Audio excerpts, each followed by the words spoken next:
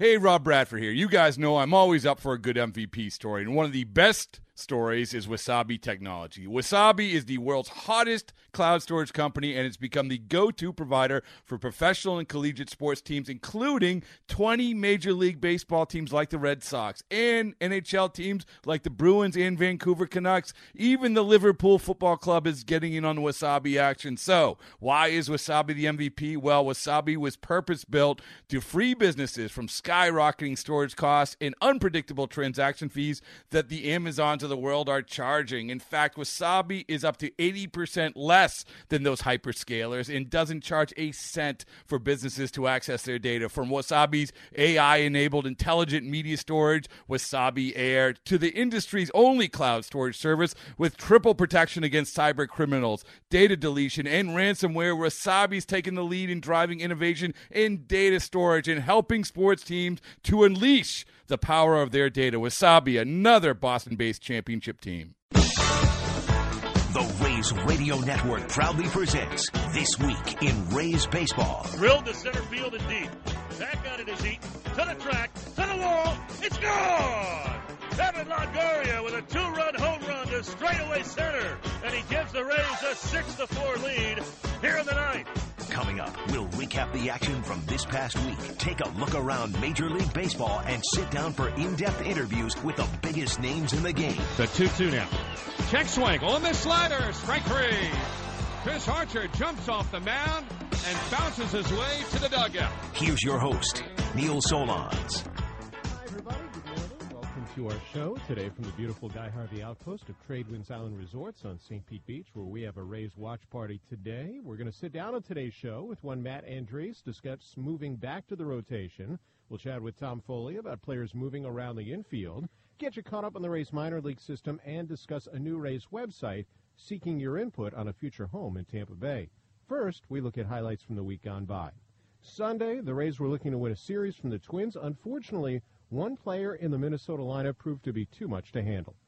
The first pitch to Sano. High drive, deep left center. Did he get enough? It sure looks like it. All the way back to Duckies. It's a 3-run homer for Miguel Sano. And the Twins take a 3-1 lead.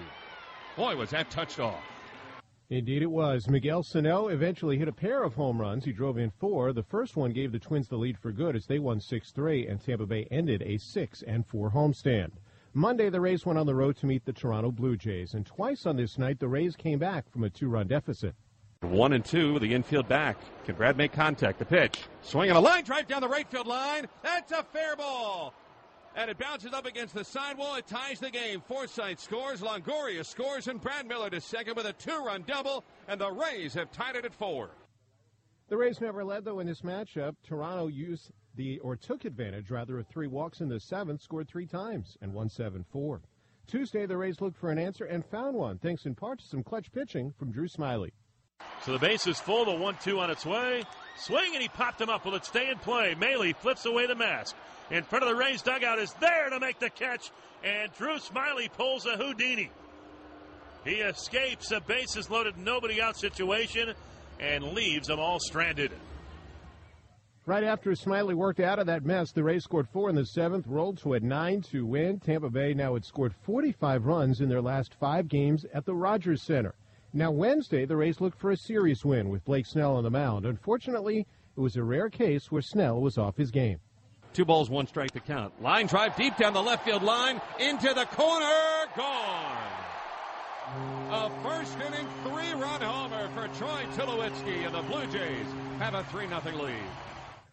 Tulowitzki drove in 5. Snell lasted just an inning and 2/3, and the Rays dropped the game and the series by a 7-0 score.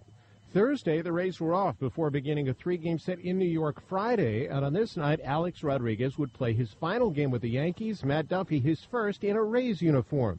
Evan Longoria homer to try and spoil the Yankee party, but New York had an answer. It'll be a 3-2. A swing and a high fly ball. Center field and fairly deep. Montook still going back. Back to the wall. Jumps up and he can't get it. It's a home run for Starlin Castro. That just carried on out of here. It's a 2-run homer, and the Yankees lead it 5-3. And that gave the Yankees the lead for good. They eventually won by a 6-3 score. And then yesterday, the Rays looked to even the series, and Brad Miller did his best to make it happen. Swing and a fly ball to left field. This is going to drive Aaron Hicks back to the warning track, to the wall, jumps up, and it's gone. Brad Miller to the opposite field, and he tucks one just over the wall in left field. It's a 3-run home run, and he gives the Rays a 3-2 lead here in the fourth. And that's the Andy special that Andy Freed loves. That was the first of 2 Brad Miller homers, giving him 22 of them, but New York hit 5 home runs on the day, and the Yankees won the second game of the series 8-4, putting the Rays in salvage mode today. Well, from $2 kids to $2 dogs, senior special to student rush, we have something for everyone each night of the week. Check out these great specials at RaysBaseball.com/specials or call 888-FAN-RAYS right now. You're listening to This Week in Rays Baseball, again from the Guy Harvey Outpost of Tradewinds Island Resorts on St. Pete Beach. I'm Neil Solondz. Coming up, learn what it means to Matt Andriese to be back in the Rays rotation after this on the Rays Baseball Network. You're stuck in the mall waiting area. That human zoo where less enthusiastic shoppers cram into lounge chairs and try to avoid eye contact. But you have Bright House Networks, offering thousands of free Wi-Fi hotspots all over town. So you can pass the time surfing and streaming while your compadres gaze upon you with envy. Connect to what you love at letsconnect.com. Bring the family to the ballpark as the Rays host the Rangers on Sunday, August 21st. Kids 14 and under take home the mascots with a Raymond and DJ Kitty double bobble, presented by Suncoast Credit Union while supplies last. After the game, the Kids Bop Kids take the stage and will have you singing and dancing along during the ultimate family concert experience. Visit RaysBaseball.com today. Raise up. This message is brought to you by the Florida Division of Emergency Management, the Florida Association of Broadcasters, and this radio station. It only takes one storm to change the landscape of a community. People must do their part to prepare their families for all types of disasters. The Florida Division of Emergency Management provides individuals and families with the tools to get a plan to prepare for a disaster. Go to flgetaplan.com to build your family's plan. That's flgetaplan.com. The insurance run. That big late-inning shot that breaks the game wide open. All of a sudden, a nail-biter turns into one for the win column. The closer can stay in the bullpen and 30,000 fans can breathe a little easier. At Sagicor Life Insurance Company, we know that feeling of being worry-free. But we also know it's not just confined to the ballpark. Visit us today at SagicorLifeUSA.com and find out how to make that feeling last. Sagicor Life, proud partner of the Tampa Bay Rays. Hi, everyone. This is Tom Krasnicki, and you're listening to the home of the Rays, 620 WDAE and 95.3 FM. We continue on This Week in Rays Baseball. Our featured guest this week is Rays pitcher Matt Andriese. And, Matt, the chance to be in the Rays rotation over the last couple months. Let's start there. What does that mean to you? It's good to get back, definitely. I was kind of bummed to see Matt Moore go, but because he's a good friend of mine and a big part of our team. But, that's just how baseball goes sometimes. And, he was traded, and now it's my opportunity to step up and, pick up where I left off. How do you view these final 2 months in terms of your career looking forward and the opportunity to start? I just view it as like a kind of like a career difference. I can kind of make my name known a little bit and just kind of like build off of where I left off of earlier in the season. So we'll hit on some of those finer moments, but let's backtrack. When did you realize you wanted to be a baseball player? When did you think you actually had a chance to be a major league ball player? I think it's always been in my mindset. Growing up as a kid, I always just thought about baseball. That's all it was. More like just sports in general. But I think baseball was one of the sports that I actually loved the most and kind of was better at. So, I've always wanted to be a baseball player, and it's always been my mindset. When was pitching your thing? And when did you, versus being, let's say, a position player growing up? I played all positions. I was a catcher, shortstop, outfielder growing up, but once I think it was my sophomore year in high school, I kind of that was when my pitching career kind of took off. I play a little bit of outfield still, but I think that's when I started to, become like a full-time pitcher. What kind of pitchers did you like growing up? You were, less than an hour from Angel Stadium? Yeah, I grew up like 35, 40 minutes from Angel Stadium. Used to go to all the games. I was just a huge Angels fan in general, so whoever their big-name guys were growing up, I was watching them. Even from Chuck Finley to, even Kevin Jepsen when he was there in the, I forget what year it was, but, when they were making their good run. But I was just a huge Angels fan in general. How old have you made him feel then, telling him, hey, you were one of my guys? Yeah, I've told him a couple times, but, I'm just a huge baseball fan in general. I don't really follow closely, like, one guy in general. I just like watching good pitchers pitch. I was curious if, though, there were pitchers where you modeled yourself after or you wanted to be like him, whether it was Angels games or other guys you saw around the game. Yeah, there's not really one guy that comes to mind, but I remember seeing, like, even Tim Hudson pitch, when he was with the A's with, like, Barry Zito and that whole really good rotation. Just seeing those guys pitch well, Greg Maddux, too. Just good pitchers in general I like watching. When you went to games as a kid, were you an upper deck guy? Were you down in the lower deck ever? Did you ever get a chance to get autographs? What are your best memories? We used to go, there was a family that had a season tickets that were on the third base side right there, about 8 rows up, that they knew that we were a big baseball family. So whenever they had extra tickets, they would throw them our way. So we were right there, right next to the action. It was fun. Any autographs ever? Or did anyone stiff you for an autograph that you've made sure to remind them if you met them at the big league level? I don't recall like exactly who would give me autographs, but for some reason I was always the lucky kid that always got the ball. That, a bullpen guy would throw me a ball, a coach coming back from, the starters walking in, they would always toss me a ball. So it was kind of like my parents and my brothers were always like, man, you're so lucky, you always get the ball.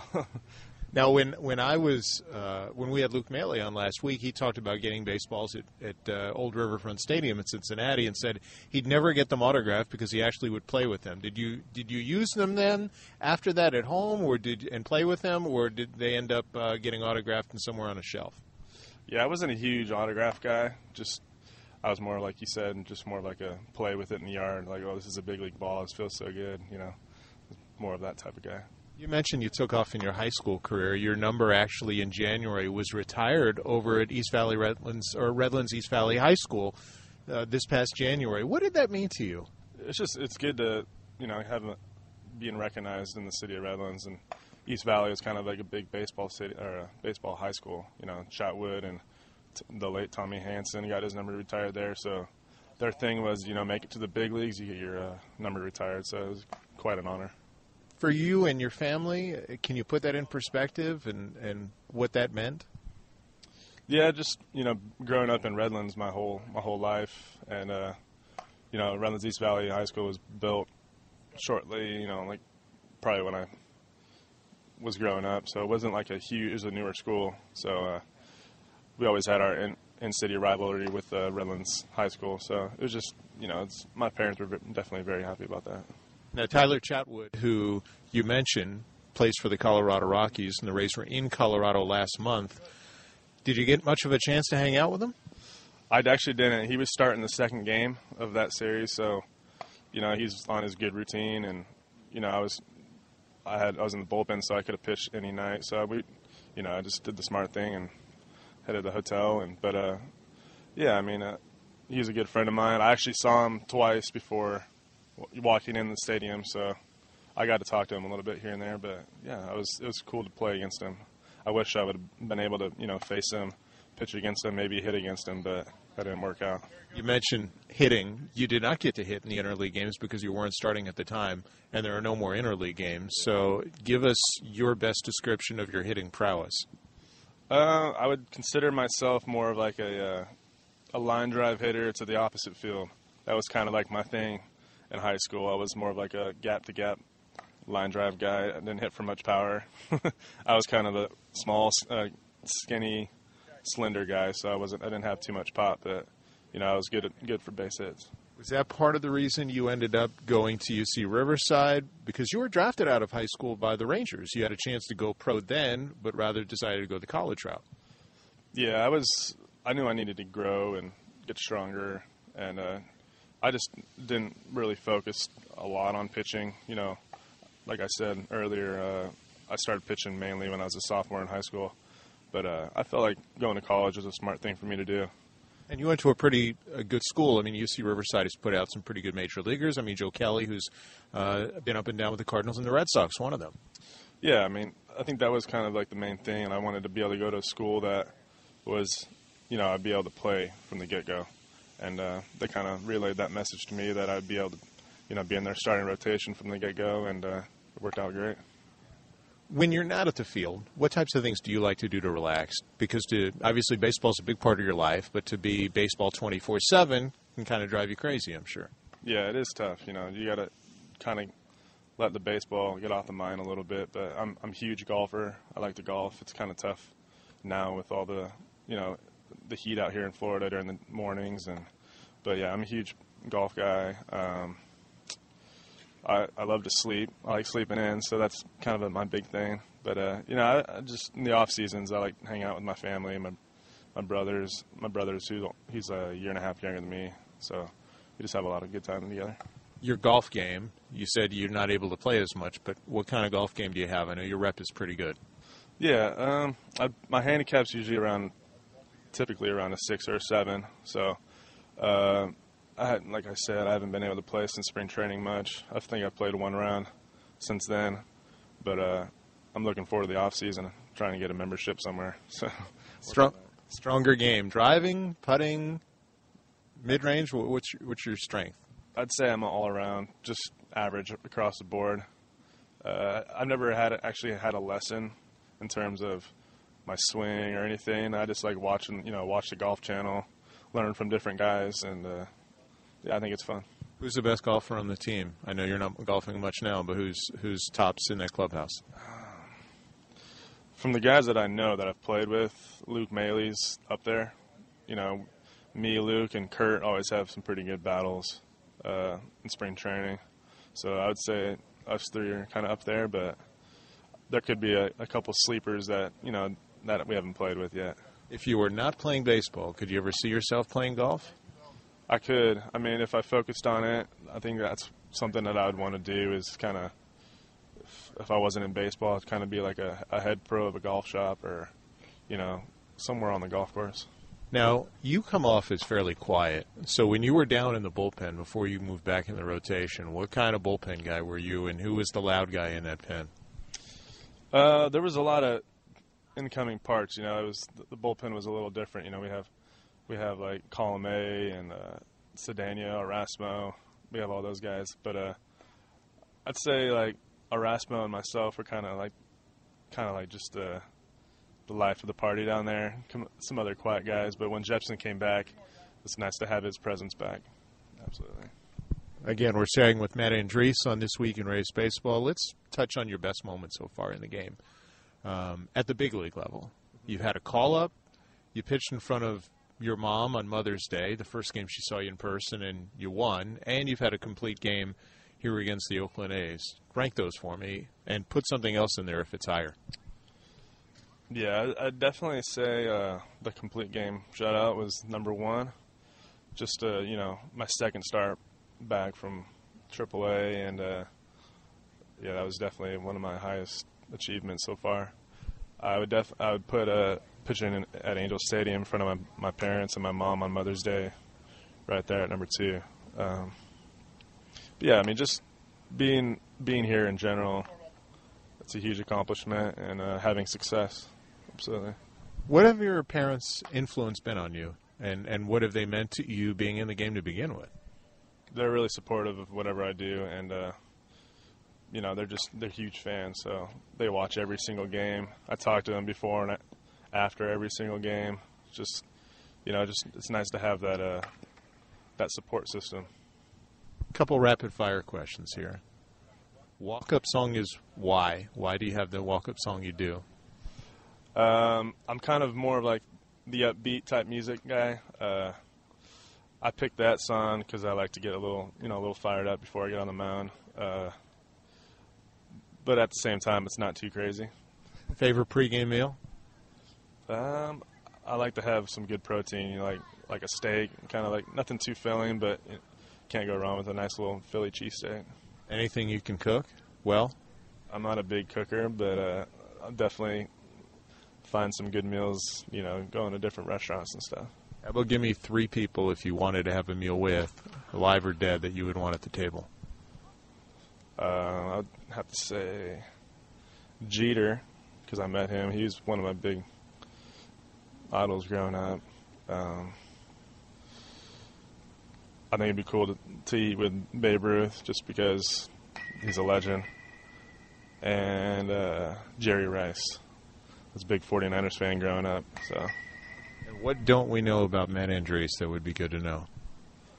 I don't know about that.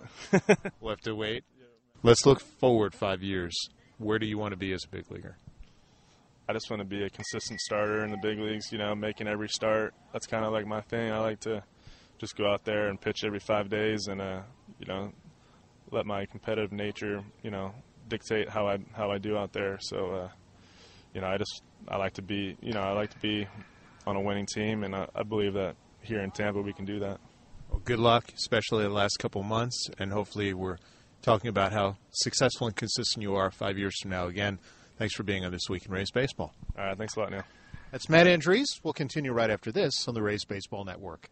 Local news and movie reviews. Republicans and restaurants. Democrats and debutantes. St. Pete Times and Tampa Tribune. Coupons, comics, and puzzles. Tom Jones, Martin Fennelly, Mark Topkin, and John Romano. Ernest Hooper, Dan Ruth, Howard Altman, and Sue Carlton. Now all your favorite writers and the local news you love are in one place. The Tampa Bay Times.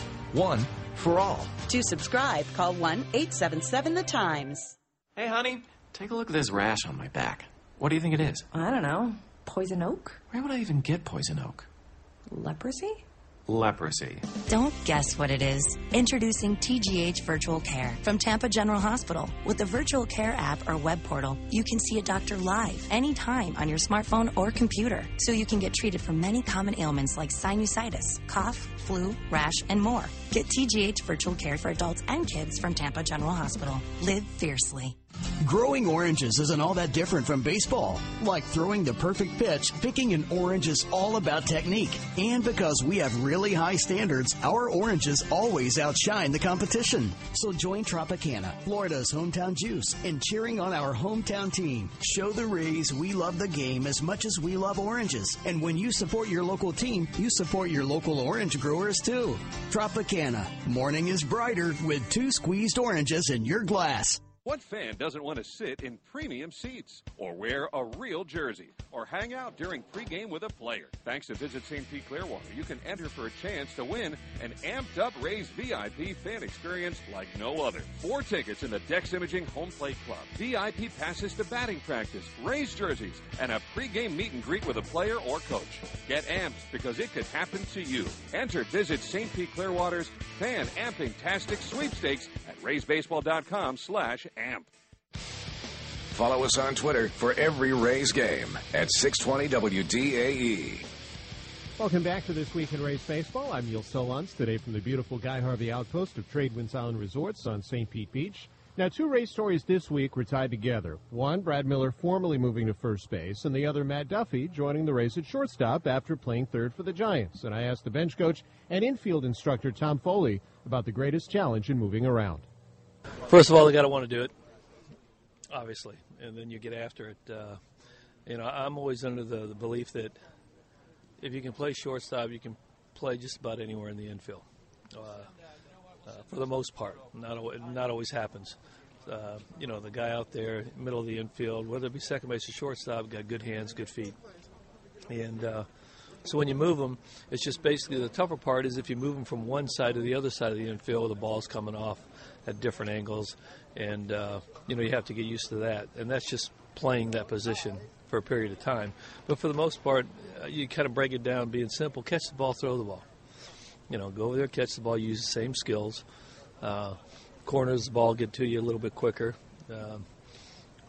If you're playing first base and you boot it, you just pick it up and you still have time to throw it over to the pitcher covering first base. But you got to want to do it, and then once that happens, you just get after it. And basically, it's the little nuances of it's a little tougher at first base than it is at all the others because there's a lot of things going on at first base. But the other three positions, I try to keep them as simple as possible, and positioning is one. Make sure that they keep their spacing wherever position they're playing between the three third base, shortstop, and second baseman, and you just catch the ball, throw the ball. You have to do a little bit of different things if you're going from short to second and you're pivoting on double play because your back's to the runner. But for the most part, everybody's got a little time clock in their head. They know who's running. They know when he's getting close. They know when they have time. So that's just, once you go through a lot of the little things not in the game, the rest of it has to take place in the game so that they can see that happen. You mentioned a couple things I want to touch on. First, the nuances of first base. What are the more difficult nuances? Is it holding runners? Is it the bunting game? Is it the cutoffs and relays? What do you think is the hardest adjustment? Well, attention-wise, it's the same as any other position. You get that 3-4 second time period when the ball's being thrown and it gets to the hitting zone where you have to be ready. But at first base, there might be a guy that can bunt. You got to come in a little bit. You can't play as deep. The communication there with the pitcher and you. Then you've got when the ball's hit. We ask our first baseman with a right-handed hitter to get way off as far as they can. And when the ground ball's hit, they really got to hustle to get over to first base, hit the bag, turn around. And, there's little things about that, too. When you get to the bag, you hit it with your left foot, which stops you, turns your body, and then your right heel finds the bag. Though anybody think it's easy, they can do it. Those little things they don't know. The footwork is it has to be talked about. So that's it. Holding a runner on, coming off the bag, so you don't lose ground, and you don't come in closer. You want to stay as deep as possible, coming off at a straight angle. Creating a lane to throw if a runner gets picked off by a left-hander so that you can make a good, clear path throw to second base who's covering, and a lot of those things. So you talk about them, and then, you kind of create it, and you do it working out, but until it happens in a game, you don't experience that if you've never played it before. So those are the little things. There may be some growing pains for anybody who goes from one position to another, but once they settle in, it just becomes an everyday thing.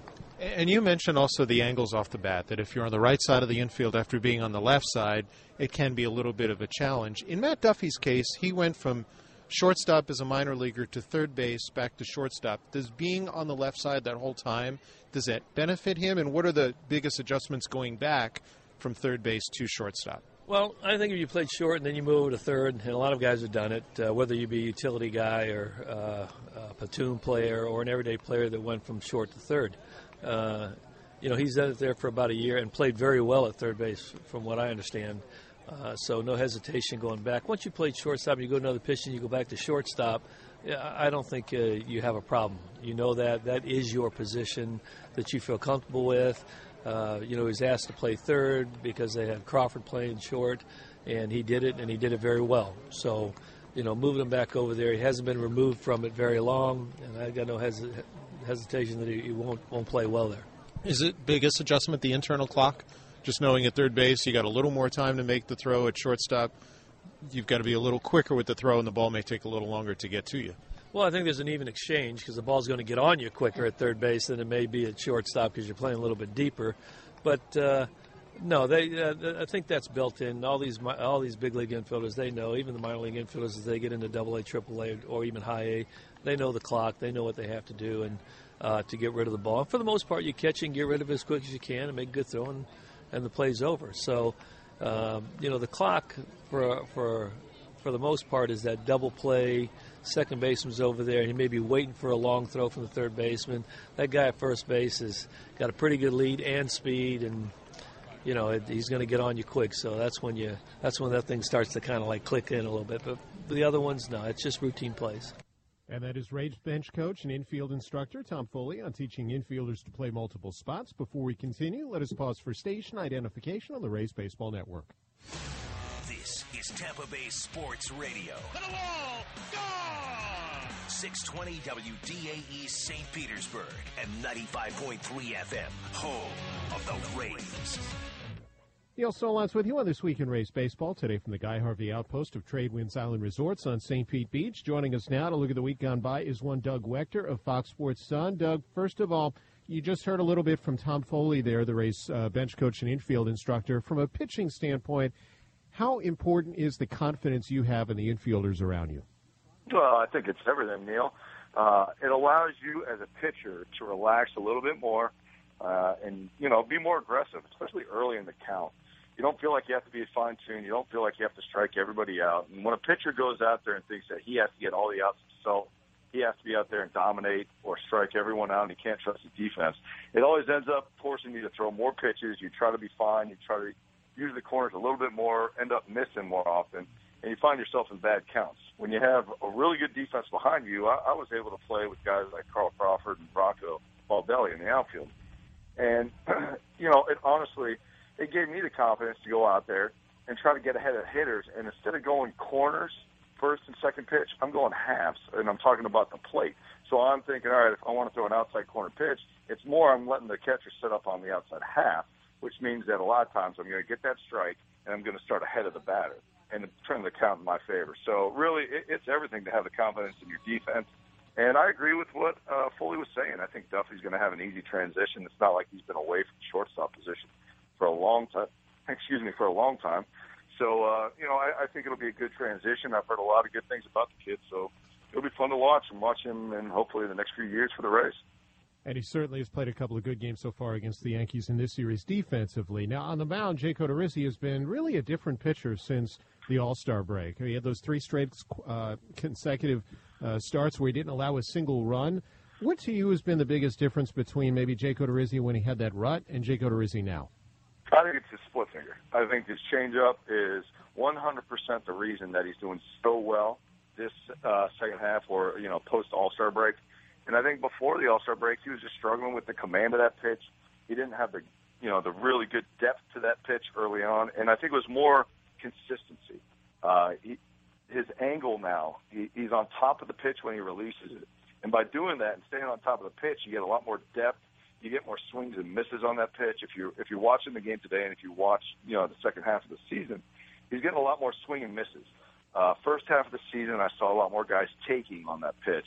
And when they're taking it, the batter is telling you right there that they're seeing it pretty well out of your hand.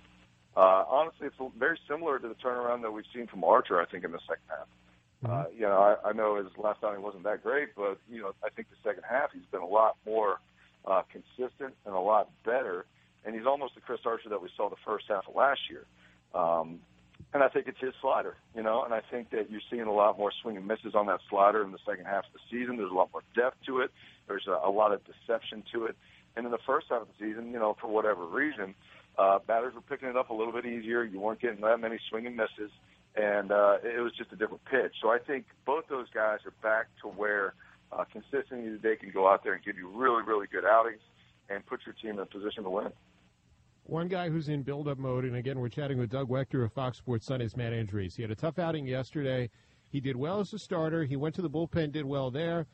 His starts have been just okay since returning the rotation. How hard is it to build back up during the course of the season, and is it really fair to evaluate him until he gets to 90, 100 pitches in a game? It is very tough. It's an understatement to say it's hard. I was in that same position. I've been there with the Rays and with other teams where you're the long guy in the bullpen, so you're going to go in, and the fourth, fifth inning, you're going to try to finish out the game.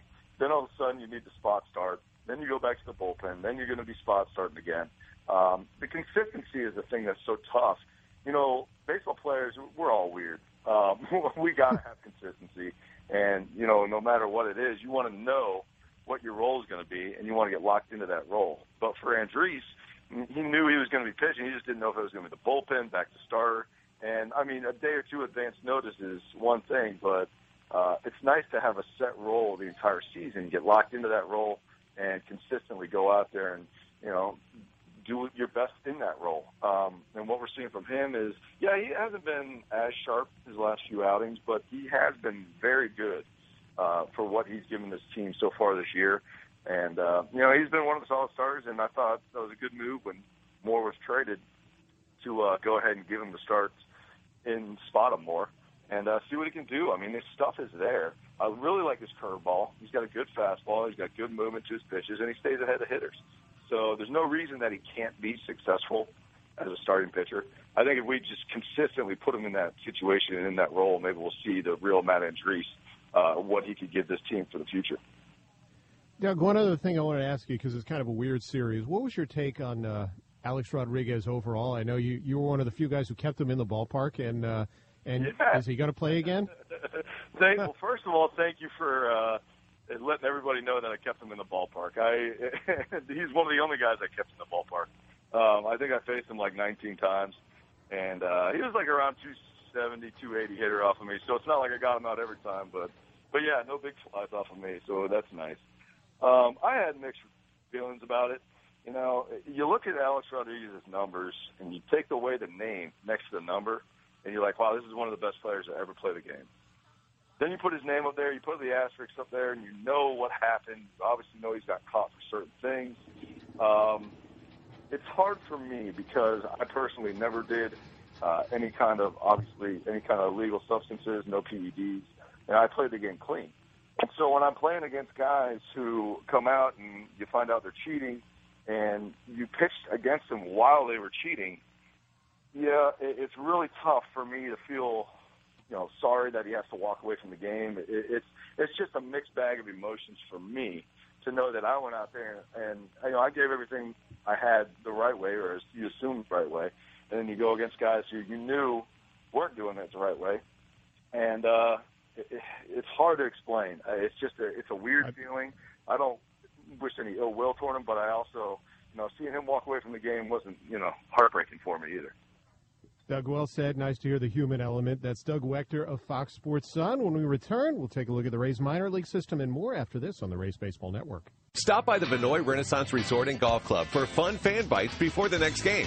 Their restaurants feature an array of tantalizing tastes, from vanilla malt waffles with smoked bacon syrup on the Sunday brunch menu to warm house-made pretzels with beer cheese sauce at their lobby bar and outdoor veranda patio. Don't forget the secret sushi bar at Marchand's. Free parking and $5 shuttle to the Trop with a $20 purchase. The Vinoy is your home base with 7 dining options, always open to the public. For more information and menus, visit VinoyBaseball.com. And the pitch launched deep center field. Back goes Buxton to his left, to the wall, gone, home run. Evan Longoria to straightaway center field, and the Rays take a 1-0 lead. Looking to entertain clients or reward employees for a job well done? Bring your group to a Rays game this summer. Limited dates remain in exclusive group party areas and suites. For more information, call 888-FAN-RAYS or visit RaysBaseball.com today. Walked out this morning, I wanted to cry. There's people staring at me as they pass me by. Now I'm standing on the corner trying to catch a ride, 'cause I lost my friggin' license when I got that DUI. That fool got a DUI. If you drink and drive, you'll be the one singing the blues. Buzzed driving is drunk driving. Paid for by the Florida Department of Transportation. Hey, Tampa Bay Rays fans, when the Rays score 6 runs, you score with Papa John's Pizza. The day after the Rays score 6 or more runs, get 50% off your entire online order at papajohns.com with promo code RAYS6. That's right, get 50% off your entire online order at regular menu price at papajohns.com. The day after the Rays score 6 or more runs. Just enter promo code RAYS6. Valid online only at participating locations. Taxes and delivery fee extra. Better ingredients, better pizza, Papa John's. Hey, this is Kevin Kiermaier, and you're listening to Rays Baseball on 620 WDAE and 95.3 FM, the home of the Rays. Back on This Week in Rays Baseball, Neil Solondz with you. Time now to take a look at the Rays minor league system. The club with the best record among Rays affiliates, Lowy Bowling Green, and their manager, Ronaldo Ruiz, who now joins us. Ronaldo, what's allowed this group to perform so well, especially here in the second half? Well, first of all, I mean, the chemistry in the clubhouse is amazing. I mean, those guys are getting along well, and they've been playing, together for 100 and something games now, and they get along well. And I think it's a big part of our record right now, good record right now. You know, during the course of the year at the low A level, a lot of these kids are playing their first full year. And you guys have not tired in that first full year. It seems you're getting stronger. Are there particular players you wanted to highlight that have really improved a lot, especially, let's say, from a position player standpoint? Yeah, we had a couple guys. Breck Sullivan and David Rodriguez, those two guys have been playing really well. I think that's the centerpiece of our offense. You know, they hit for the most part fourth and fifth. And those two guys alone, they have more than 100 RBIs together. So it's, you know, those two guys been playing really well for us. And those are your two catchers, too. I know David is known more as a defensive guy, and Brett is learning the position, but how have they continued to grow there, too? Yes, definitely. You know, Brett is defensively still a work in progress, you know, but the energy that he put up and you know, the way he go by his business is very impressive, and also offensively he's doing it really well. And David Rodriguez been playing really well behind the plate. I mean, he's doing a really good job blocking, receiving, throwing guys out at the bases. So it's a good combination. Also, he can swing it back really well too. You know, especially with running scoring position. You know, they've also had to deal with a changing pitching staff. You've had a lot of guys move in and out. Either guys get promoted or injuries or what have you. How have they handled all the changes on the staff in terms of having to learn a lot of new guys? Well, the good thing is, you know, we have Brett and David the whole year, you know, and they know the league. They've been playing a lot, and they know those guys. You know, they play against all the other teams, and they have an idea how to call the games, and that helps a lot when you have guys coming from a different affiliate, like, you know, Tim Ingram, who's done a really good job, and he came from Hudson Valley, and he cooperated real quick because David and Breck Sullivan. You know, you've had to move some different guys to the starting rotation, and a guy who stood out in terms of his numbers recently is Tyler Brashears. He was in your bullpen. How has he adapted, and what kind of stuff does he have?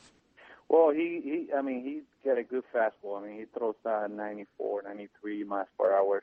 He's a mechanic. He's not a typical mechanic. He's, you know, he moves a lot, and that's, you know, it's difficult. It's difficult to see the ball, and I think it's part of his success. And also, he got a really good above average slider. So, and also he was in the bullpen. The beginning, he was kind of doing a lot of type of roles. He was our closer, and then he was a lone reliever. So he was doing a really, really good job. You know, doing all those tasks for us, and then we gave him the opportunity to start, and he's been doing a really good job for us. One of the guys who's been in the rotation all year, and I know has had a fantastic first full season year, is Genesis Cabrera. How has he continued to improve this year? Yeah, he's been, he's been doing a really good job for us. He's very consistent with his mechanic and with his fastball. He's still working on his changeup. I think it's one of the things that he needs to work on. But other than that, his fastball, he throws 95 miles per hour. He's not afraid to throw pitch inside. You know, use both corners, and also he got a good curveball. And also, even though he's young, he's 19 years old. Again, David Rodriguez and Brett Sullivan is a big help for him, especially with a young pitcher like him. You know, at the low A level, it's so much about development, but the fact that you're winning, how much do you think that helps the kids to be able to learn and win at the same time in terms of their overall growth? I think, to me, that's huge. You know, you can develop and win at the same time. I think if we, preach that part of our development is to be able to win games, you know, and even though in minor leagues is all about development, I think we should preach that winning, you can develop winners, and you play a lot of important games when you win games. And you mentioned, you know, the chemistry of this group, the leadership. It sounds like coming from your catchers. Anywhere else on the field where you think some guys have started to develop in terms of leadership, and also certainly played well too? Yeah, we have a Michael Russell. He's been playing really well. He's one of those super utility guys. He can play all the positions in the infield. He also play some in the outfield, and he's been doing a really good job. He's playing shortstop now for the most part. Now that Jay Cronenworth got the promotion, Russell has been doing a really good job at shortstop. So one of those guys that plays hard. He doesn't talk much, but the way he goes by his business, the way he plays the game, he make him a leader for the group. Well, it's great to hear the numbers that you guys are putting up as a group and continued success down the road. We appreciate a few minutes on This Week in Rays Baseball. Thanks for having me. That's Bowling Green manager Ronaldo Ruiz, and with the Rays making several trades at the recent deadline, I asked Jonathan Mayo of MLB.com and MLB Network about the Rays farm system, and he says things are looking up. There were some lean years where, some of it had to do with just, picking lower in the draft, and then those draft picks not doing as well. Maybe they got a little too conservative picking up top. I like how they've gotten a little more aggressive going after high-end talent. So they were starting to acquire a decent amount of talent. I wouldn't have put them top tier. And then, in terms of what they got at the deadline, some of it's going to really depend on what Lucius Fox ends up becoming. But he's far away. He's not a guy who's going to help in the near term. Obviously, they got Duffy to be that near-term guy. I think that they were shopping a lot of their starting pitchers and had high asking prices, and I understand why. They didn't want to just give the Chris Archers, the Jake Odorizzi's of the world away. But, they couldn't quite get that big, say like the Yankees got for Andrew Miller, for instance, or what the Brewers ended up getting for Jonathan Lucroy. I guess the market for starting pitchers or the industry determined that what the Rays were offering wasn't worth, top 2 or 3 prospects of a system.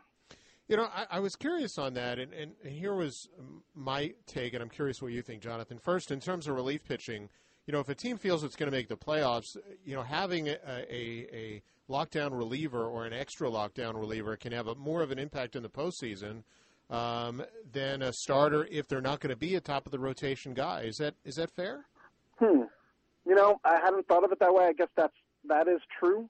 And you look at Andrew Miller, they have him under control for another couple of years. Mm-hmm. So there's added value there. It's not like it's a 2-month rental. It did seem that the market for relief pitchers was better. But, you look at that the Brewers were able to get the Giants' top prospect for Will Smith, a left-handed reliever, mm-hmm. and for Matt Moore, who granted has some question marks, but control, they got what they got. Now, the Giants system wasn't so deep that there were a bunch of top 100 prospects standing around, but I think that might speak to your point that the market, there was more demand for relief pitching for that very reason. And I guess I look at what Kansas City has done. In the postseason, and teams say, well, if one reliever can make one win of a difference during the course of a series, and then you look at catching. Look how many teams have a frontline catcher. The demand for a Jonathan Lucroy obviously was great as well. Yeah, and I put that ahead of, especially because there were not many impact bats available on the market either. So now you have a guy who has hit well, can drive in runs, and plays a premium position. And you have a very affordable club option for another year. All that were reasons why the Rangers were willing to do what they did. That probably. And you're right. You get to a playoff series, and you may only need 3 starters. Maybe you need your 4th starter. But having that lockdown bullpen can make all the difference. Let's get to the aspect of the Rays system. They do have 4 guys in the top 100 at this point in time. Willie Adames and Jake Bauers, Brent Honeywell are all fairly close at the AA level now. Most of these guys that the Rays got were A-ball and lower. Give us first I know you said Fox is a ways away, but what makes him a potential talent several years down the line? Well, I think that if it all comes together, we're talking about a guy who's going to hit for average from both sides of the plate, pretty good approach at the plate. He may grow into some more power, not a ton, but he's not going to have the bat knocked out of him since he can really, really run. We have him as a 70 runner on the 20 to 80 scale, and he can play shortstop. Some people think that maybe he's better off in center field. Okay, it's still an up the middle position, so he has a chance to be a premium player up the middle, which is every organization looks for guys like that. No doubt. And the other player the Rays got from the Giants is Michael Santos, who's now at the bottom of the Rays prospect system, but is still considered at the A-ball level a potential high-end arm.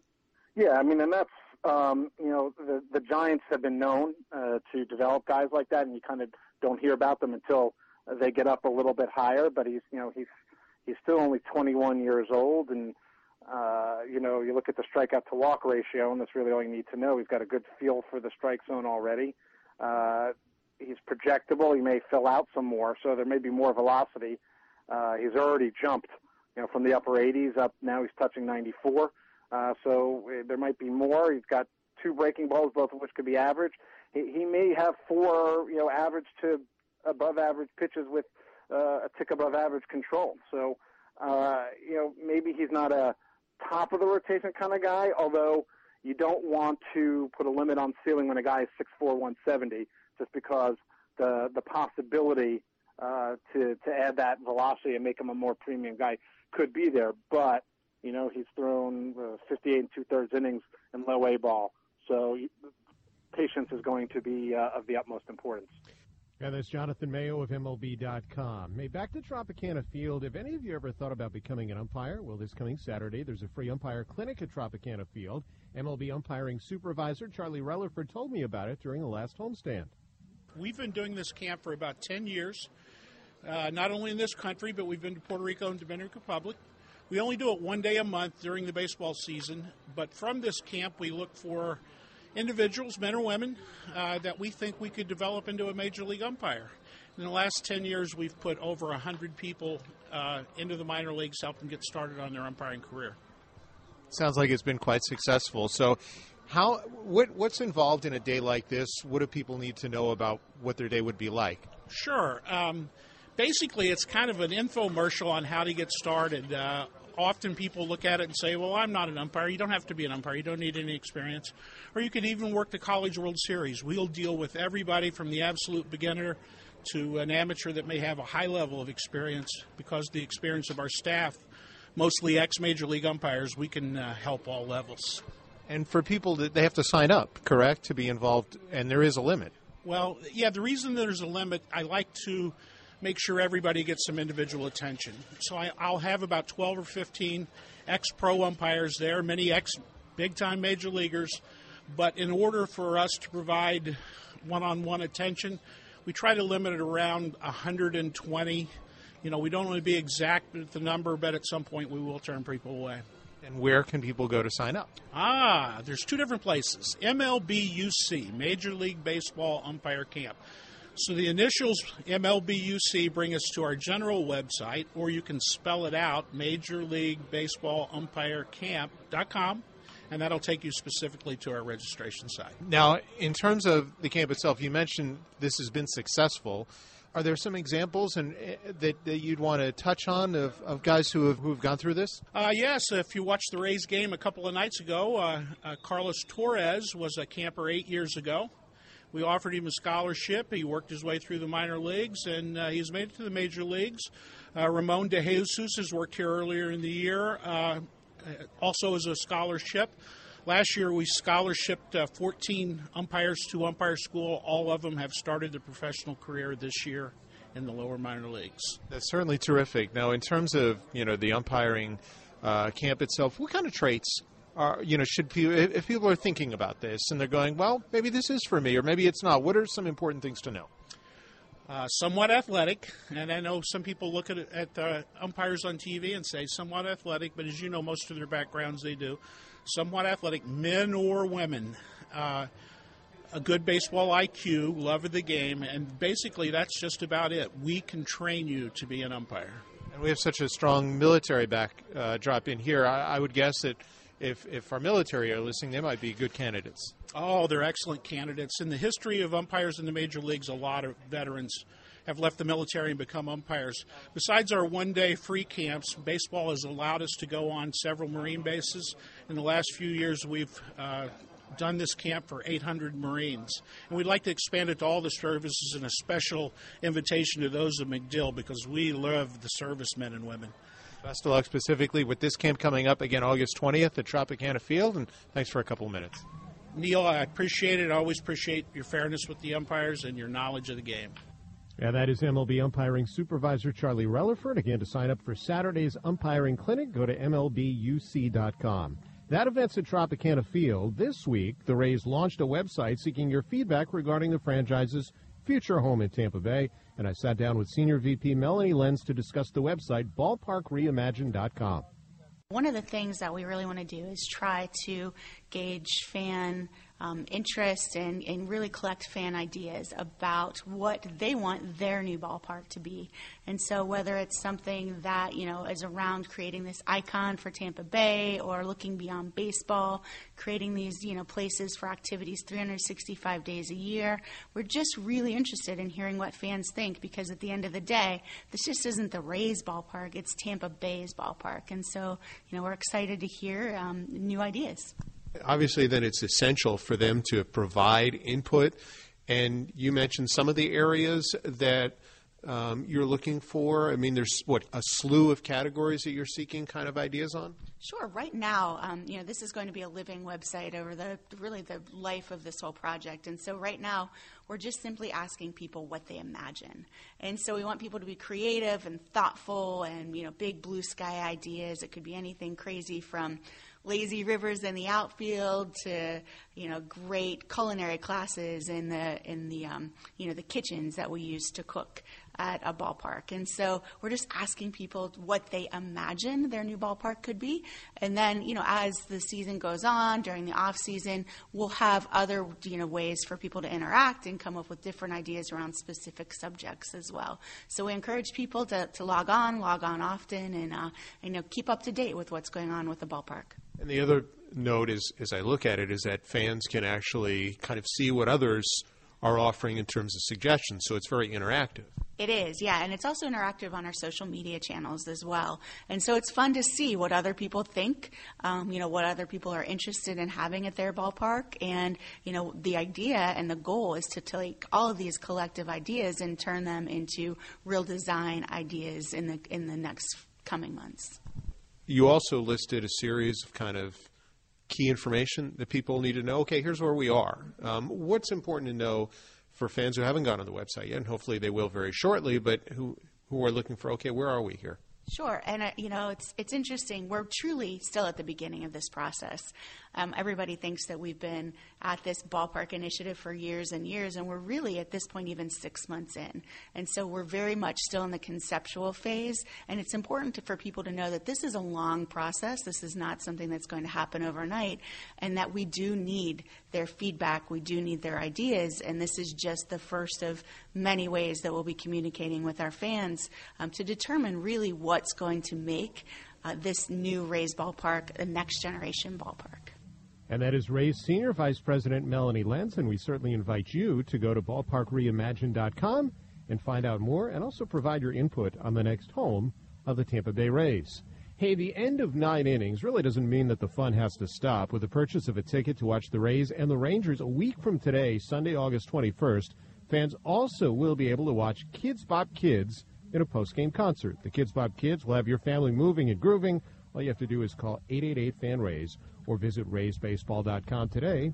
Rays up. I want to thank Melanie Lenz, Senior Vice President of the Rays, for telling us a little bit more about the website, ballparkreimagined.com. I want to thank our other guests on today's program, among them Rays pitcher Matt Andriese, now into the rotation, Tom Foley, the Rays bench coach, and also infield instructor, chatting with us about the move of positions, one being Brad Miller going to first base and the other being Matt Duffy going back to shortstop. Also thanks to Doug Wechter, former Rays pitcher, currently with Fox Sports Sun, as well as the manager of the Bowling Green Hot Rods, that being Ronaldo Ruiz. They have the best mark among any Rays affiliate at this point in time, They're currently 20 games over 500 for the season. Special thanks to Jonathan Mayo of MLB.com and also MLB Network. And also thanks to Charlie Relaford, again, Major League Baseball umpiring supervisor, about the upcoming camp at Tropicana Field. For people who want to become an umpire, you can go to MLBUC.com to find out more about that. And also special thanks to our producer for this show and many of the others, that being John Milo. On our program next week, we're going to chat with Logan Forsythe. Of course, he was the MVP of the team a year ago and has made a pretty good transition this season into the leadoff spot for the Tampa Bay Rays. Certainly, if you ever have something you want to hear on the show, all you have to do is tweet me. You can do so at Neil Solondz. We're at the Guy Harvey Outpost of Tradewinds Island Resorts on St. Pete Beach, getting you set for the Rays and the Yankees in the last of three. I'm Neil Solondz. Jay Codorizzi on the hill for the Rays today. Luis Severino going for New York. Stay tuned. Coming up, it is the pregame show, Rays in New York, from the Guy Harvey Outpost for a Rays watch party. You're listening to the Rays Baseball Network. Thank you for listening to This Week in Rays Baseball. Driven in the air to center field. Kiermaier going back at the wall, jumps up, and makes the catch. If you missed any of the show, catch it on archive at raysbaseball.com/radio. Swinging a high fly ball to right field. Back to the wall, and it's gone. Home run. Opposite field homer for Logan Forsythe, and we're all tied. Keep it right here. The Rays pregame show is next.